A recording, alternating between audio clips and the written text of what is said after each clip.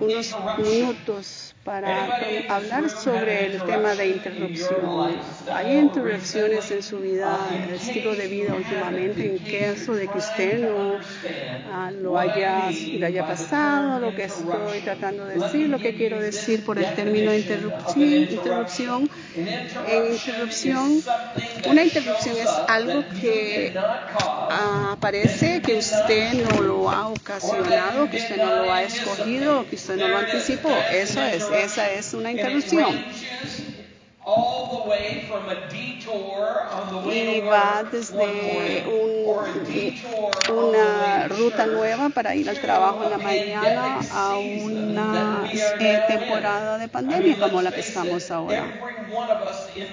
Cada uno de nosotros en esta habitación estamos viviendo en una interrupción, no estamos viviendo las cosas como eran antes. Nuestro trabajo, forma de trabajo ha cambiado, las escuelas han cambiado, todo alrededor nuestro ha cambiado, hasta el ir a los restaurantes, todo ha cambiado alrededor nuestro y por eso estamos en el medio de una interrupción. Y para ustedes como iglesia, ustedes están ahora mismo en medio de una transición pastoral. Y esa es una gran interrupción. Pero déjenme darles una nueva definición de interrupción. Es una definición que yo creo que Dios ha plantado en mi corazón. Una interrupción es un cambio de curso, un momento que Dios nos ha dado en la vida. I'm going to begin with the last one first. It is a God moment. Voy a empezar con la última. Es un momento de Dios. Dios no está sorprendido por las interrupciones de nuestra vida. Dios no se despierta, si es que se despierta. Él no se despierta una mañana y dice, ¿qué está sucediendo en el mundo, en la vida de Charlie, de Mary Ann? ¿Qué es lo que está sucediendo en Huntley, en la iglesia Church of the Rock? No vi que esto viniera. No. Dios no tiene esos momentos. Dios está en el trono, Él está a cargo, Él tiene un plan. Podemos tener un amén. Vamos, Dios tiene un plan, así que cualquier clase de interrupción con la que usted esté atravesando, yo quiero que usted sepa que es un momento de Dios, que Dios va a usar esa interrupción. Tal vez vaya a haber un poco un cambio, un giro en el curso a tomar, una dirección que tiene que ser cambiada, un entendimiento que tiene que ser cambiado, algo tiene que cambiar. Y entonces como resultado de eso va a ser dado en el momento. Esta interrupción no es para traernos abajo, pero Dios lo usa para edificarnos. Dios nos está tomando de donde estábamos a donde Él quiere que estemos. Vamos, alguien. Una interrupción es un cambio de curso en la vida dada, un momento de Dios. Si usted está de acuerdo con eso, denme un amén. Yo quiero que usted vea esto en la Escritura. Yo quiero que usted entienda cómo Dios puede estar en control en medio de un cambio de curso, un momento dado de Dios, en el momento de Dios. Vamos a abrir nuestra Biblia en Hechos 3:1. Sea la versión vieja del árbol como la que yo tengo o la versión nueva en su teléfono. Y también va a estar la escritura en la pantalla. Así que Hechos capítulo 3 y voy a empezar a leer en el verso 1. Un día Pedro y Juan subían al templo a las 3 de la tarde, que es la hora de la oración. Ahora, un hombre que lisiado de nacimiento lo estaban llevando a la puerta del templo llamada Hermoso. Y lo dejaban allí para que pidiera limosna a los que entraban al templo. Cuando vio que Pedro y Juan estaban por entrar, les pidió limosna. Pedro con Juan mirándolo fijamente le dijo, míranos. Así que el hombre fijó en ellos la mirada, esperando recibir algo de ellos. Pero Pedro dijo, no tengo plata ni oro, pero lo que tengo te doy. En el nombre de Jesucristo de Nazaret, levántate y anda. Y tomándolo por la mano derecha, lo levantó. Al instante los pies y los tobillos del hombre cobraron fuerza. De un salto se puso en pie y comenzó a caminar. Luego entró con ellos en el templo con sus propios pies, saltando y alabando a Dios.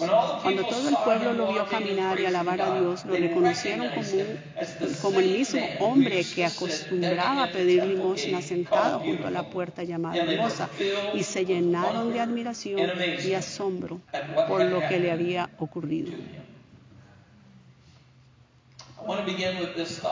Quiero empezar con este pensamiento.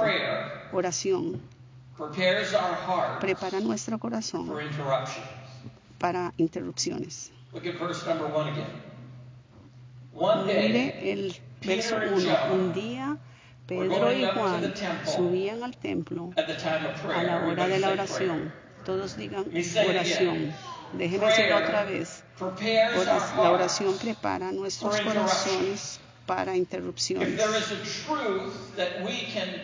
Si hay una verdad de que podemos transferir de la iglesia primitiva a hoy, es que la iglesia primitiva oraban. Ellos sabían cómo orar. En el capítulo 1, después de que Jesús ha ascendido al cielo, un grupo pequeño de creyentes va de regreso a Jerusalén.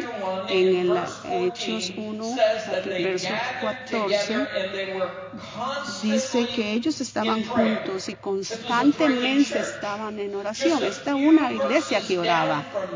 Y entonces de ahí la iglesia, estos creyentes nuevos, están preparando para encontrar el reemplazo entre ellos para reemplazar a Judas. Y ahora que ellos tienen dos nombres, en el verso 22 dice que ellos fueron juntos en oración antes de hacer la elección. Y en capítulo 2, versículo 1 del libro de Hechos, leemos que ellos están juntos en el aposento alto, haciendo lo que Jesús les dijo en capítulo 1 de Hechos, que Jesús les dijo, vayan de regreso a Jerusalén y esperen el regalo que mi Padre va a enviar. Así que en el Hechos 2, ellos están en el aposento alto y están orando y esperando en Dios, y el Espíritu Santo desciende sobre ellos ese día. Y usted sabe el resto de la historia. Pedro sale a la iglesia, a la calle, y predica el mensaje de Jesucristo, y 3,000 personas son convertidas. Y no me sorprende encontrarme en capítulo 3, versículo 1, que en el momento de oración, el momento en que la iglesia se estaba juntando a orar, Pedro y Juan van en camino a la oración. ¿Sabe? Oración prepara nuestro corazón para interrupciones. Y iglesia, y si hay algo que nosotros podemos hacer en el momento de una interrupción, es ser una iglesia que ore. ¿Puedo tener un amén? Vamos. Necesitamos ser una iglesia que ore. Eso es lo que Dios, es cuando Dios se va a mover. Así que Pedro y Juan van de camino a la iglesia, al templo, a las 3 de la tarde, a una reunión de oración. Bueno, yo sé lo que usted me va a decir. Yo no tengo tiempo para ir a la iglesia, no tengo tiempo para la reunión de oración. Yo no quiero ser parte de esa oración, de ese grupo de oración, ¿sabe? En las Escrituras, el que hubiera tenido una excusa para no ir a la oración era Pedro y Juan. Pedro y Juan acababan de pasar 3 años con Jesús, estaban con Él todos los días, caminaron con Él, durmieron en el mismo lugar, comieron juntos, escucharon toda palabra que Él predicó. Ellos vieron cada uno de los milagros que Jesús hizo. Ellos escucharon la mayoría de las oraciones, al menos las que ellos estaban despiertos para escuchar, de cuando Jesucristo oró. Ellos estaban con Jesús día y noche. Y ellos lo siguieron. Y lo siguieron hasta la cruz. Lo vieron en la cruz del Calvario. Y ellos lo vieron ser enterrado en esa tumba.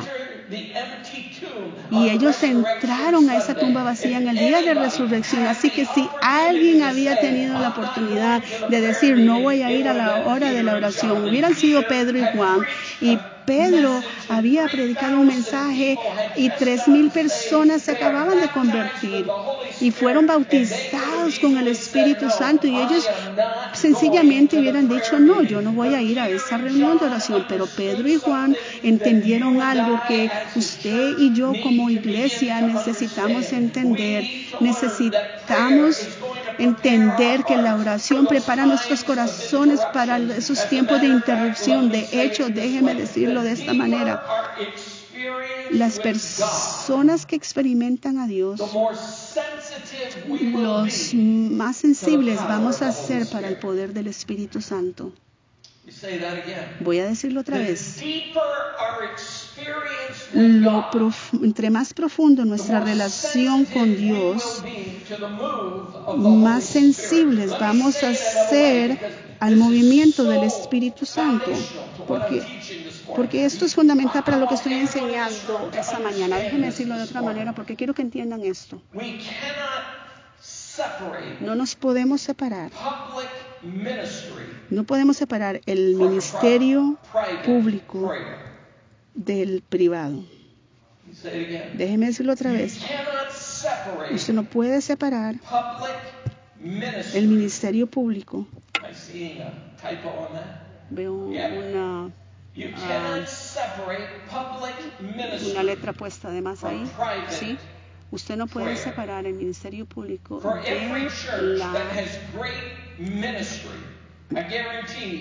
del ministerio privado. Show me a dying church and I will show you a prayerless church. Enséñeme una iglesia muerta y yo le voy a enseñar una iglesia sin oración. Enséñeme una iglesia que está creciendo, que está viendo milagros, y yo le voy a mostrar una iglesia que ora. Oh, esa es ya simplemente su opinión. Esa es la manera en que usted piensa. No, déjeme respaldar eso con la Escritura. Déjeme respaldarlo con la Escritura. Verses 5 and 6.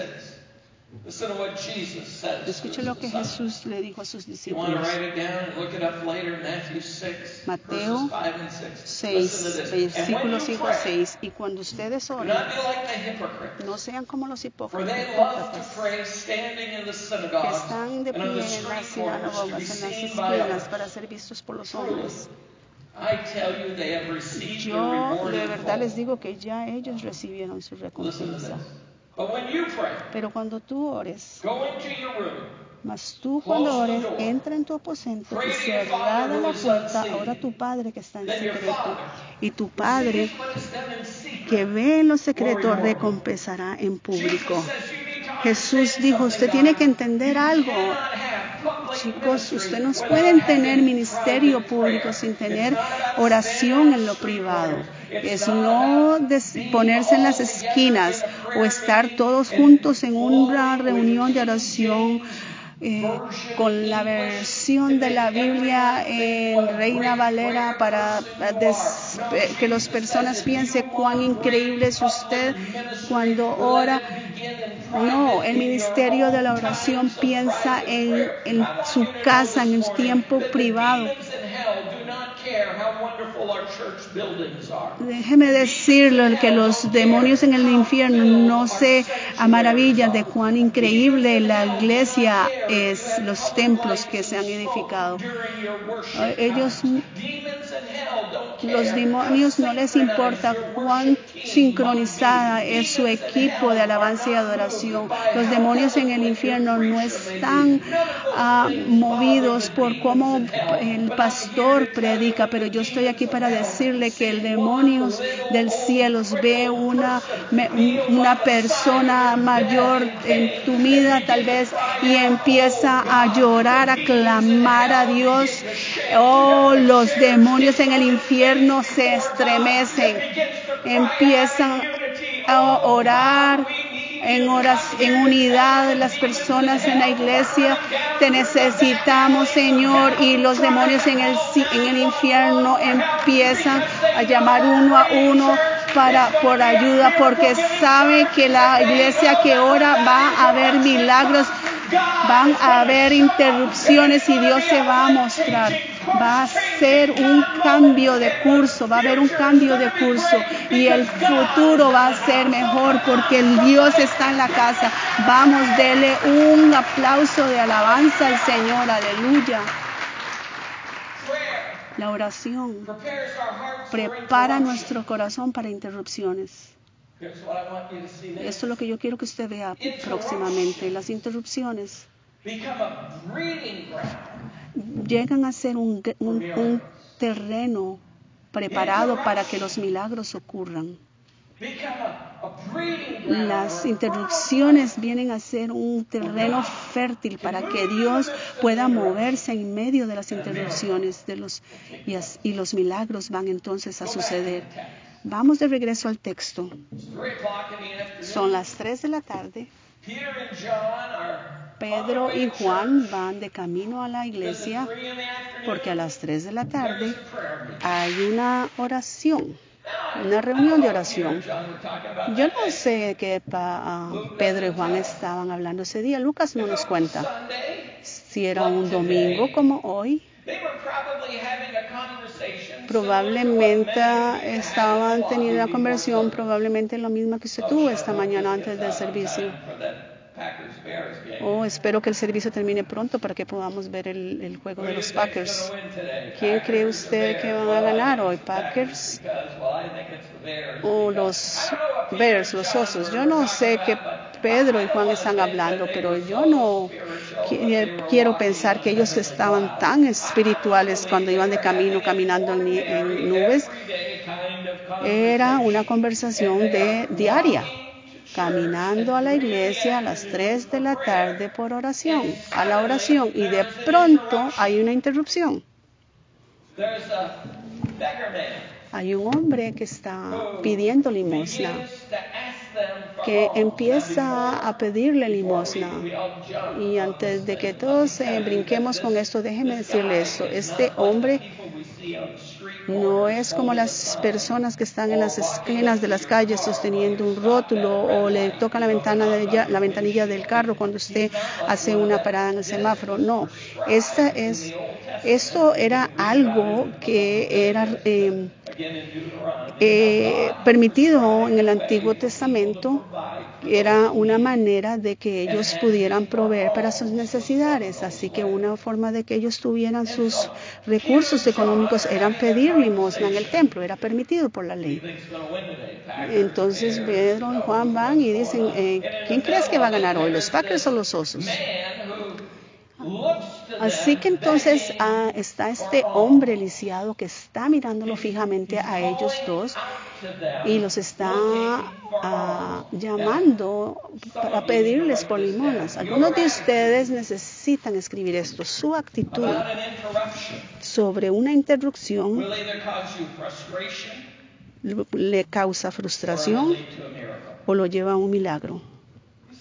Déjeme decirlo otra vez. Cuando esa interrupción viene, usted está en la mañana al trabajo y pronto hay una otra ruta que es la que tiene que tener porque la otra está cerrada y ahora usted tiene que tomar otras calles aledañas. Entonces eso le puede causar frustración o lo puede hacer como una oportunidad para que Dios se mueva en una forma que usted no ha anticipado. Así que la interrupción de la vida es de esa forma. Depende de nuestra actitud. Lo veo como una una frustración o una oportunidad para milagro. Y Pedro y Juan ven a este hombre y dicen, oh, cállate, no necesitamos esto, no nos molesta, no tenemos tiempo, tenemos que llegar al tiempo de la oración. Y lo que es interesante es que este hombre está sentado en las gradas de la iglesia. Imagino cuántas veces este hombre le han dicho a este hombre, no tengo tiempo para eso, necesito llegar a tiempo a la oración. ¿Sí? Eso no fue frustración para Pedro y Juan. Ellos lo miraron a este hombre como una oportunidad para un milagro. Y acabamos de leer la historia, sabemos lo que pasa aquí. En Hechos 4 nos dice que este hombre tiene 40 años. Es algo que no ha sucedido en 40 años. Después de 40 años sucede. ¿Por qué? Porque hay una interrupción en ese momento de la oración y Pedro y Juan se detienen en esa interrupción y ellos ven esa interrupción como una oportunidad para un milagro.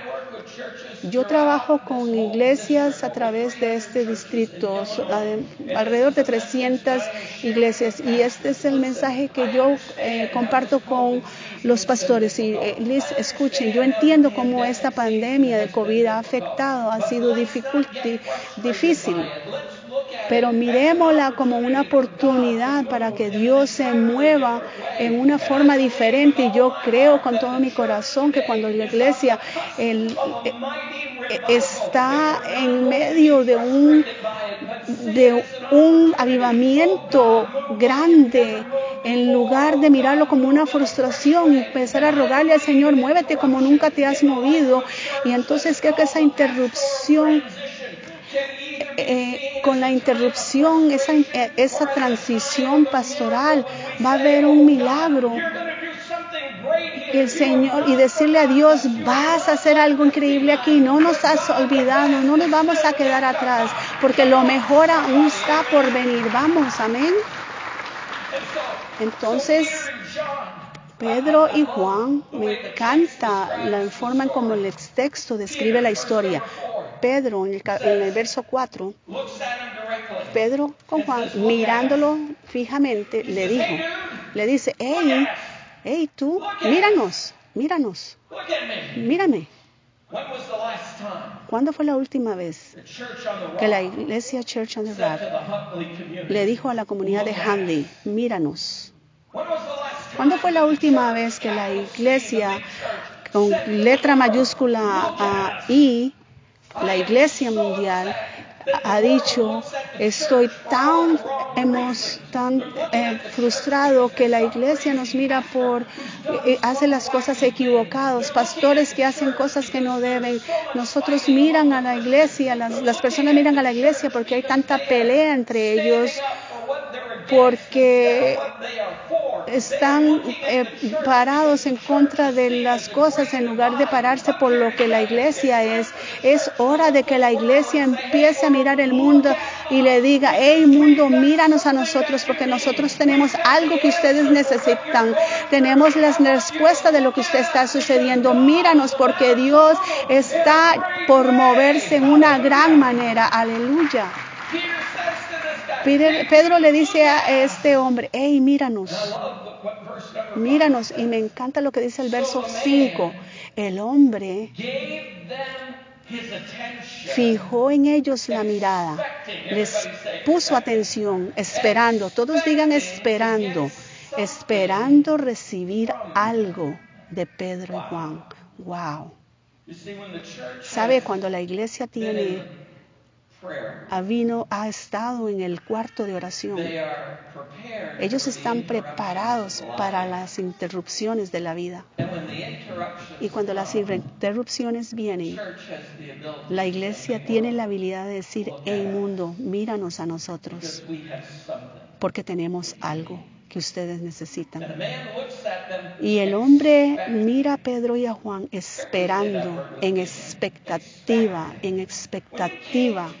Cuando usted vino a la iglesia el día de hoy, ¿usted vino a la expectativa? ¿Vino esperando? ¿Qué estaba usted pensando cuando vino a la iglesia? Me pregunto si So va a estar aquí, me pregunto si esta persona va a estar ahí, que acabo de verlo en Facebook. Me pregunto que si Gary Blanchard va a estar aquí, o ¿qué es lo que se estaba pensando? Cuando usted vino, atravesó las puertas, usted vino con expectativa, en expectativa de que Dios se iba a mostrar el día de hoy. Tal vez esta es la última vez que estoy aquí, pero voy a decirlo, lo voy a decir. Si no le gusta, no venga. Pero si usted no vino aquí a la expectativa, esperando algo de Dios, usted está gastando su tiempo. Se hubiera quedado mejor en su casa, porque tenemos que venir esperando, estando a la expectativa que Dios se va a mover, que Dios va a tocar a alguien, que Dios va a hacer algo grande el día de hoy. Yo vine el día de hoy, vine y me preparé en oración, vine esperando a la expectativa de que Dios se iba a mover, de que el Espíritu Santo va a moverse y ministrar a las personas. Yo vine a la expectativa, esperando que Dios va a hacer algo grande el día de hoy, en este lugar, en este día, en este momento. Así que este hombre mira a Pedro y a Juan a la expectativa. Si solamente hubiéramos estado en el closet de la oración, veríamos la interrupción como una oportunidad para un milagro. Y cuando esa interrupción viene, hay un sentido de expectativa. Dios va a hacer algo grande aquí. Vamos de regreso al texto otra vez, porque yo quiero que vea algo. En el verso 6. En el verso 4, Pedro le dice, hey, míranos fijamente, danos tu atención. En el verso 5, el hombre los miró fijamente a ellos, esperando recibir algo. Y entonces en el verso 6, Pedro dice, no tengo plata ni oro, pero lo que tengo, todo el mundo diga tengo, te lo doy. En el nombre de Jesucristo de Nazaret, levántate y anda. Hace 100 años,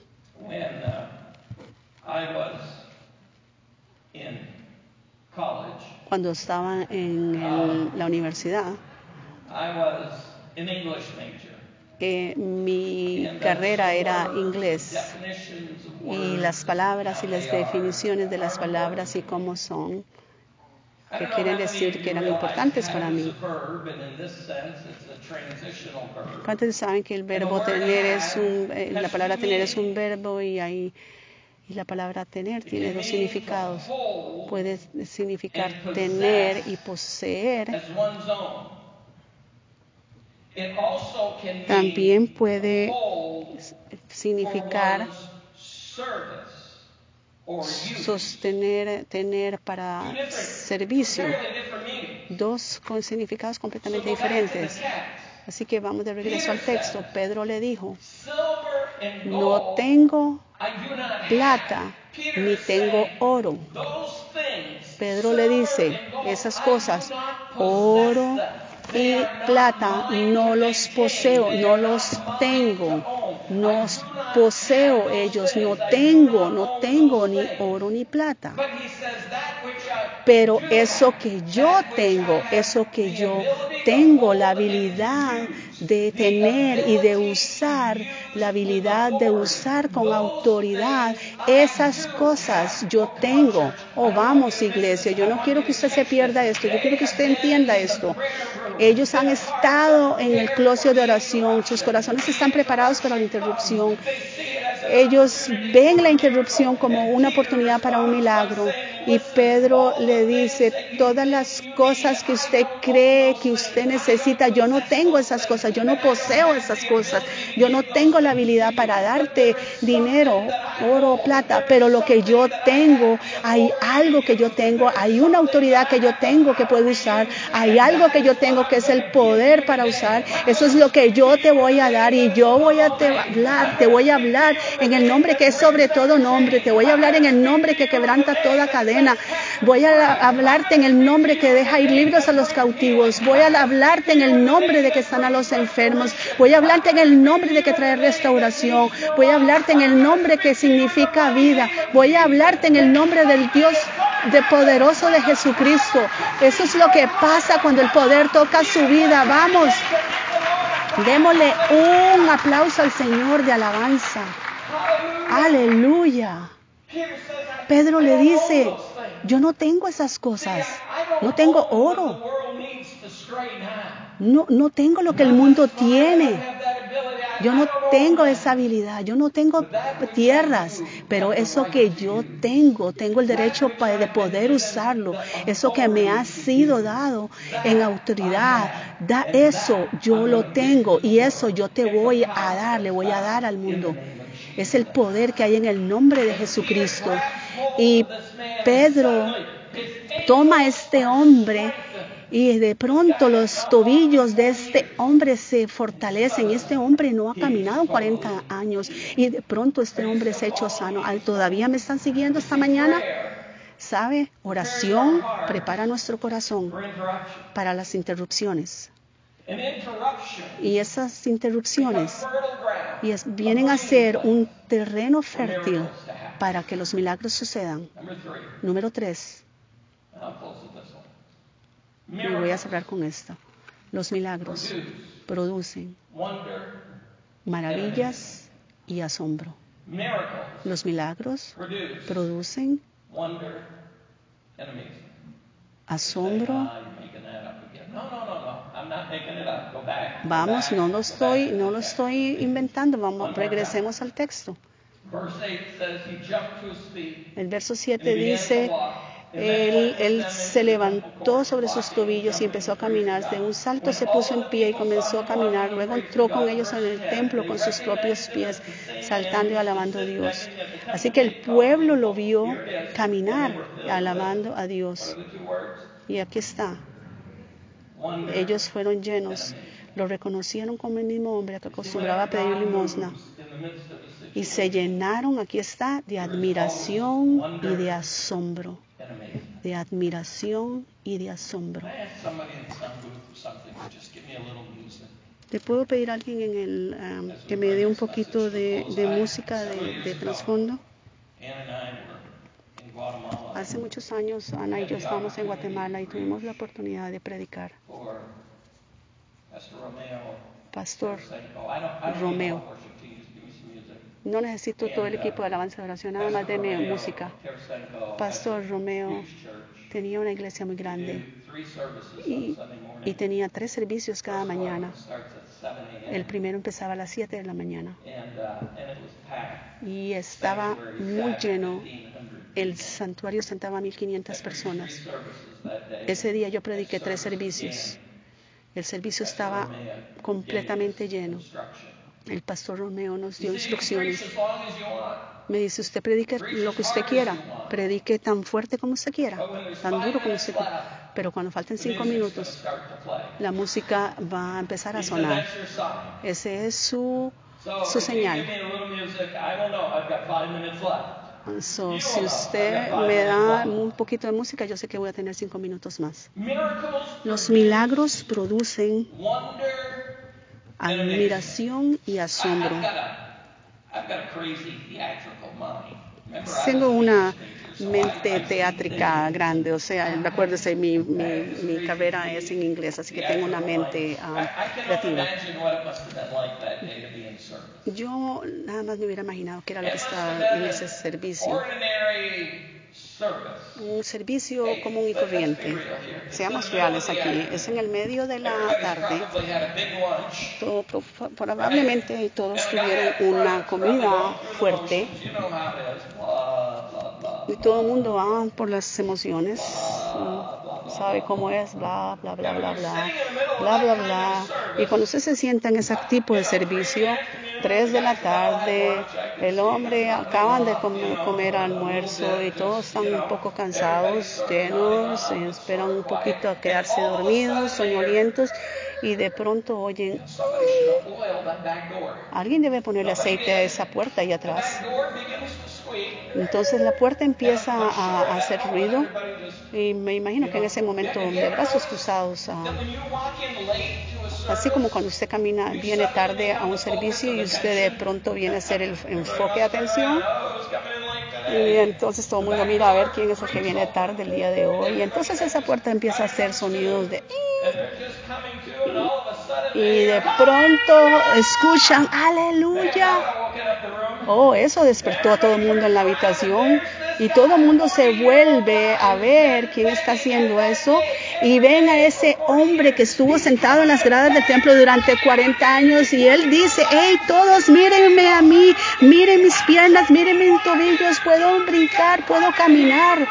He sido hecho sano por Dios. Dios me ha sanado, aleluya.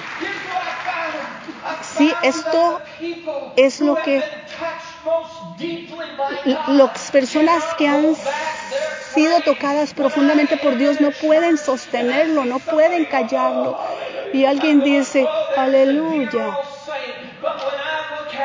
Pero cuando yo veo que las lágrimas caen y ellos mueven sus manos y dicen aleluya, yo sé que hay alguien que ha sido tocado profundamente por la gracia del Dios Todopoderoso, aleluya. Estaba predicando allá en el lado oeste de Illinois varios años atrás. Una pequeña ciudad, una pequeña iglesia. 15 personas, y eso era un buen servicio. 15 personas, ahí estábamos ahí. Así que empezamos ahí, el servicio empezó. La señora estaba tocando el piano. Y todas las personas tenían sus manos juntas, así como en copa. Adiós, aleluya. Era un servicio muerto. Y yo estaba sentado en la primera fila y yo estoy pensando, yo dije, Dios, tienes que mostrarte aquí, tienes que visitarnos. Esto va a ser doloroso si no te muestras. Así que esta iglesia tiene ventanas en los lados y ve dos vanets blancas que pasaron. Y fuera de esas camionetas salieron como 15, 18 mujeres. Y esas mujeres venían de Chicago. En la iglesia Nueva Esperanza había comprado una finca allá y habían traído prostitutas y drogadictos de Chicago y los habían llevado a ese lado, en esta ciudad donde estábamos por 2 años para un programa de restauración. Y esa mañana estas 15 o 18 mujeres entraron en esa habitación de esa iglesia muerta y yo no sé, no me importa que estaban cantando, que estaban diciendo, ellos estaban gritando, gracias Jesús por tu gracia, gracias Jesús. Yo tuve que devolverme, porque yo pensé que eran como 1000 personas haciendo ese ruedo. ¿Sabe? Cuando Dios se mueve en su vida, cuando Dios se mueve profundamente en su vida, usted no puede contener esa alabanza y esa adoración para el Señor, porque su vida ahora está llena de admiración y asombro por el Dios viviente. Amén. 4 cosas pasaron como resultado de ese milagro.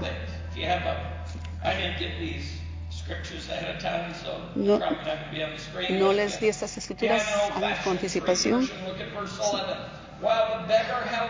Así que en el verso 11, todas las personas estaban asombradas y vinieron corriendo hacia Pedro y Juan.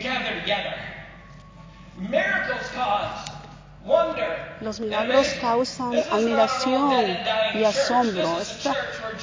Esta no era una iglesia que estaba muerta, era una iglesia donde Jesús estaba vivo, donde las vidas han sido transformadas, y cuando algo pasa, las personas se reúnen, no porque el dolor, por el edificio, sino porque Jesús, Dios, está en la casa.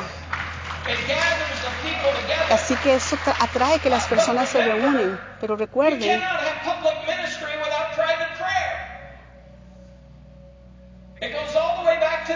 recuerde, eso va de regreso al principio. La oración prepara nuestros corazones para las interrupciones. O la oración es lo que nos prepara para que cuando esa interrupción suceda no es una frustración, sino un terreno para milagros. ¿Todavía están conmigo?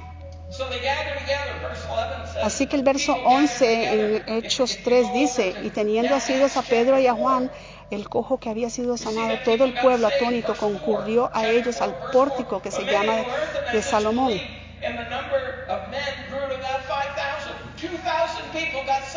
Así que dicen en Hechos 4:4, pero muchos de los que habían oído la palabra creyeron y el número de los varones eran como 5,000.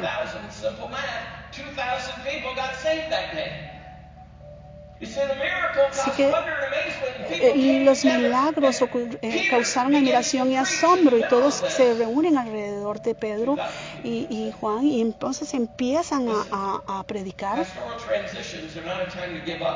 Así que déjeme decirle que las transiciones pastorales no es un tiempo para rendirse. Yo amo al pastor Brian, amo que el Señor, amo que pastor Brian hubiera estado aquí, pero el Señor tiene una etapa diferente, una temporada diferente para pastor Brian y para esta iglesia. Si hemos estado en el cuarto de oración, estamos entonces preparados para esperar que Dios se mueva de una manera que no se ha movido antes. Y yo creo que la transición pastoral es un tiempo de incremento, no de disminución. Yo no creo que usted crea eso. La otra mitad de ustedes va a estar contento cuando esto suceda. Yo no soy un profeta y no estoy hablando una palabra profética, pero yo les digo, yo creo que va a suceder. Así que entonces 2,000 personas son salvas como resultado de esto. Pero vea el capítulo 3,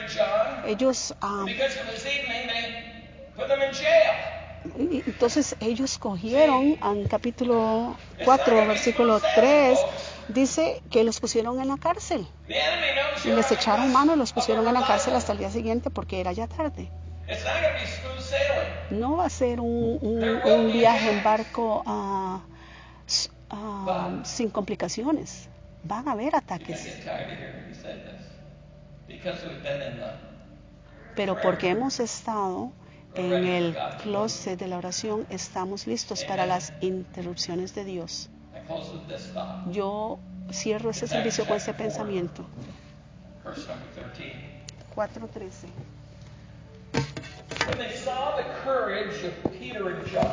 Cuando ellos vieron la valentía, el coraje de Pedro y Juan, entonces viendo el denuedo de Pedro y de Juan y sabiendo que eran hombres sin letras y del vulgo, se maravillaban y le reconocían que habían estado con Jesús. Me encanta este verso.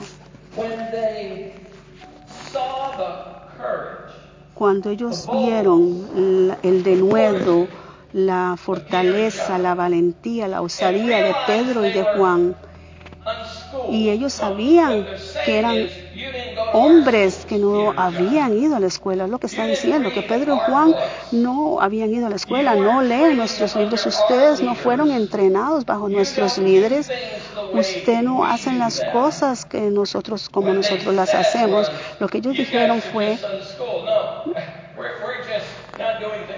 nosotros no hacemos las cosas como ustedes las hacen. Cuando ellos vieron la osadía, la valentía de Pedro y Juan y se dieron cuenta que ellos no eran de su tribu, que no habían sido entrenados como ellos habían sido entrenados, ellos eran ya hombres ordinarios.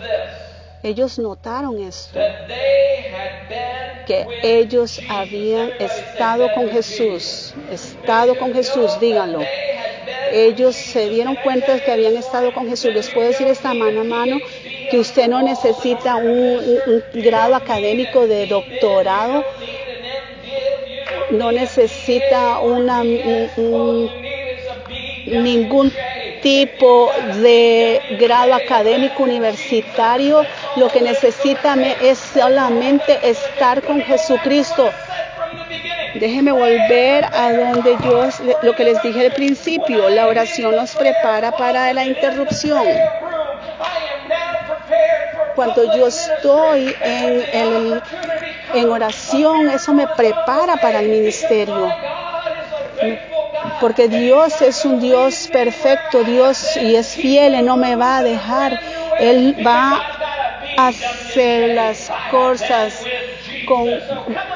Él va a hacer las cosas. ¿Por qué? Porque he estado con Jesús. No tengo tal vez un grado académico, pero he estado con Jesús.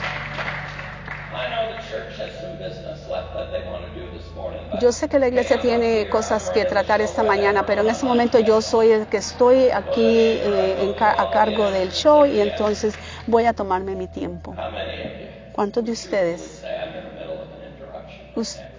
verdaderamente dirían: estoy en medio de una interrupción? Y si alguien me dijera eso, yo diría: estoy en el medio de una interrupción. Póngase de pie. Pongámonos de pie. Dios, estamos aquí porque estamos en medio de una interrupción.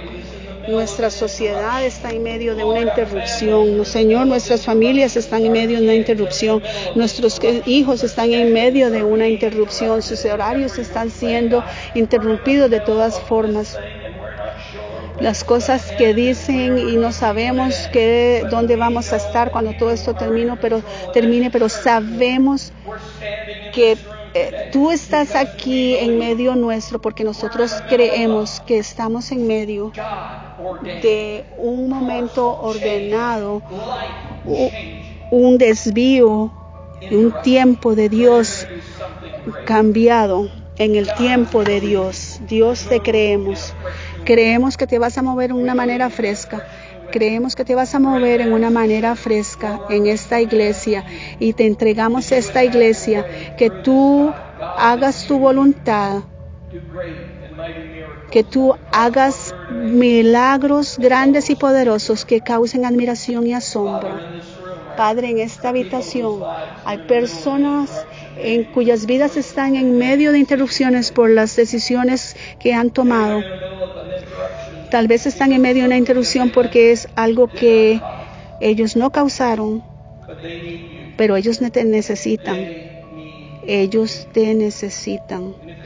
Y si ese es usted, si usted necesita un nuevo toque de Jesucristo en su vida, levante su mano para que yo pueda verlo. Y vamos a orar por ustedes. Sí, gracias de este lado, sí, veo manos levantadas en todo este santuario. Padre, tú conoces las necesidades de cada corazón, de cada mano que ha sido levantada. Y Señor, ahora yo estoy creyendo en ti, que tú suples esas necesidades. Señor, yo oro esa oración que Pedro y Juan oraron. Oro y plata no tengo, no puedo resolver cada situación y circunstancia en esta habitación, pero eso que yo soy capaz de tener y de usar, eso que yo puedo usar con autoridad, voy a usarlo ahora mismo en el nombre poderoso de Jesucristo. Que cada mano que fue levantada empiece a recibir de tu trono ahora mismo, de que el Espíritu Santo empiece a descender en los corazones y en las vidas, trayendo claridad a las situaciones, entendimiento donde se necesite. Que tú libertes a los cautivos, los libertes de donde necesitan ser liberados. Oh Dios, trae esperanza donde hay solo descorazonamiento. Trae sanidad donde ha habido solo dolor. Que tu Santo Espíritu se mueva en una manera poderosa. Dios, yo te estoy creyendo que tú estás tocando vidas y corazones en este momento, en cada vida, en esta habitación, en el nombre que es sobre todo nombre, el nombre poderoso de Jesucristo. Si usted lo cree, ponga sus manos juntas, dele un aplauso y un grito al Señor de alabanza. Oh Señor, eres libre, eres digno de recibir alabanza y adoración. Hey church.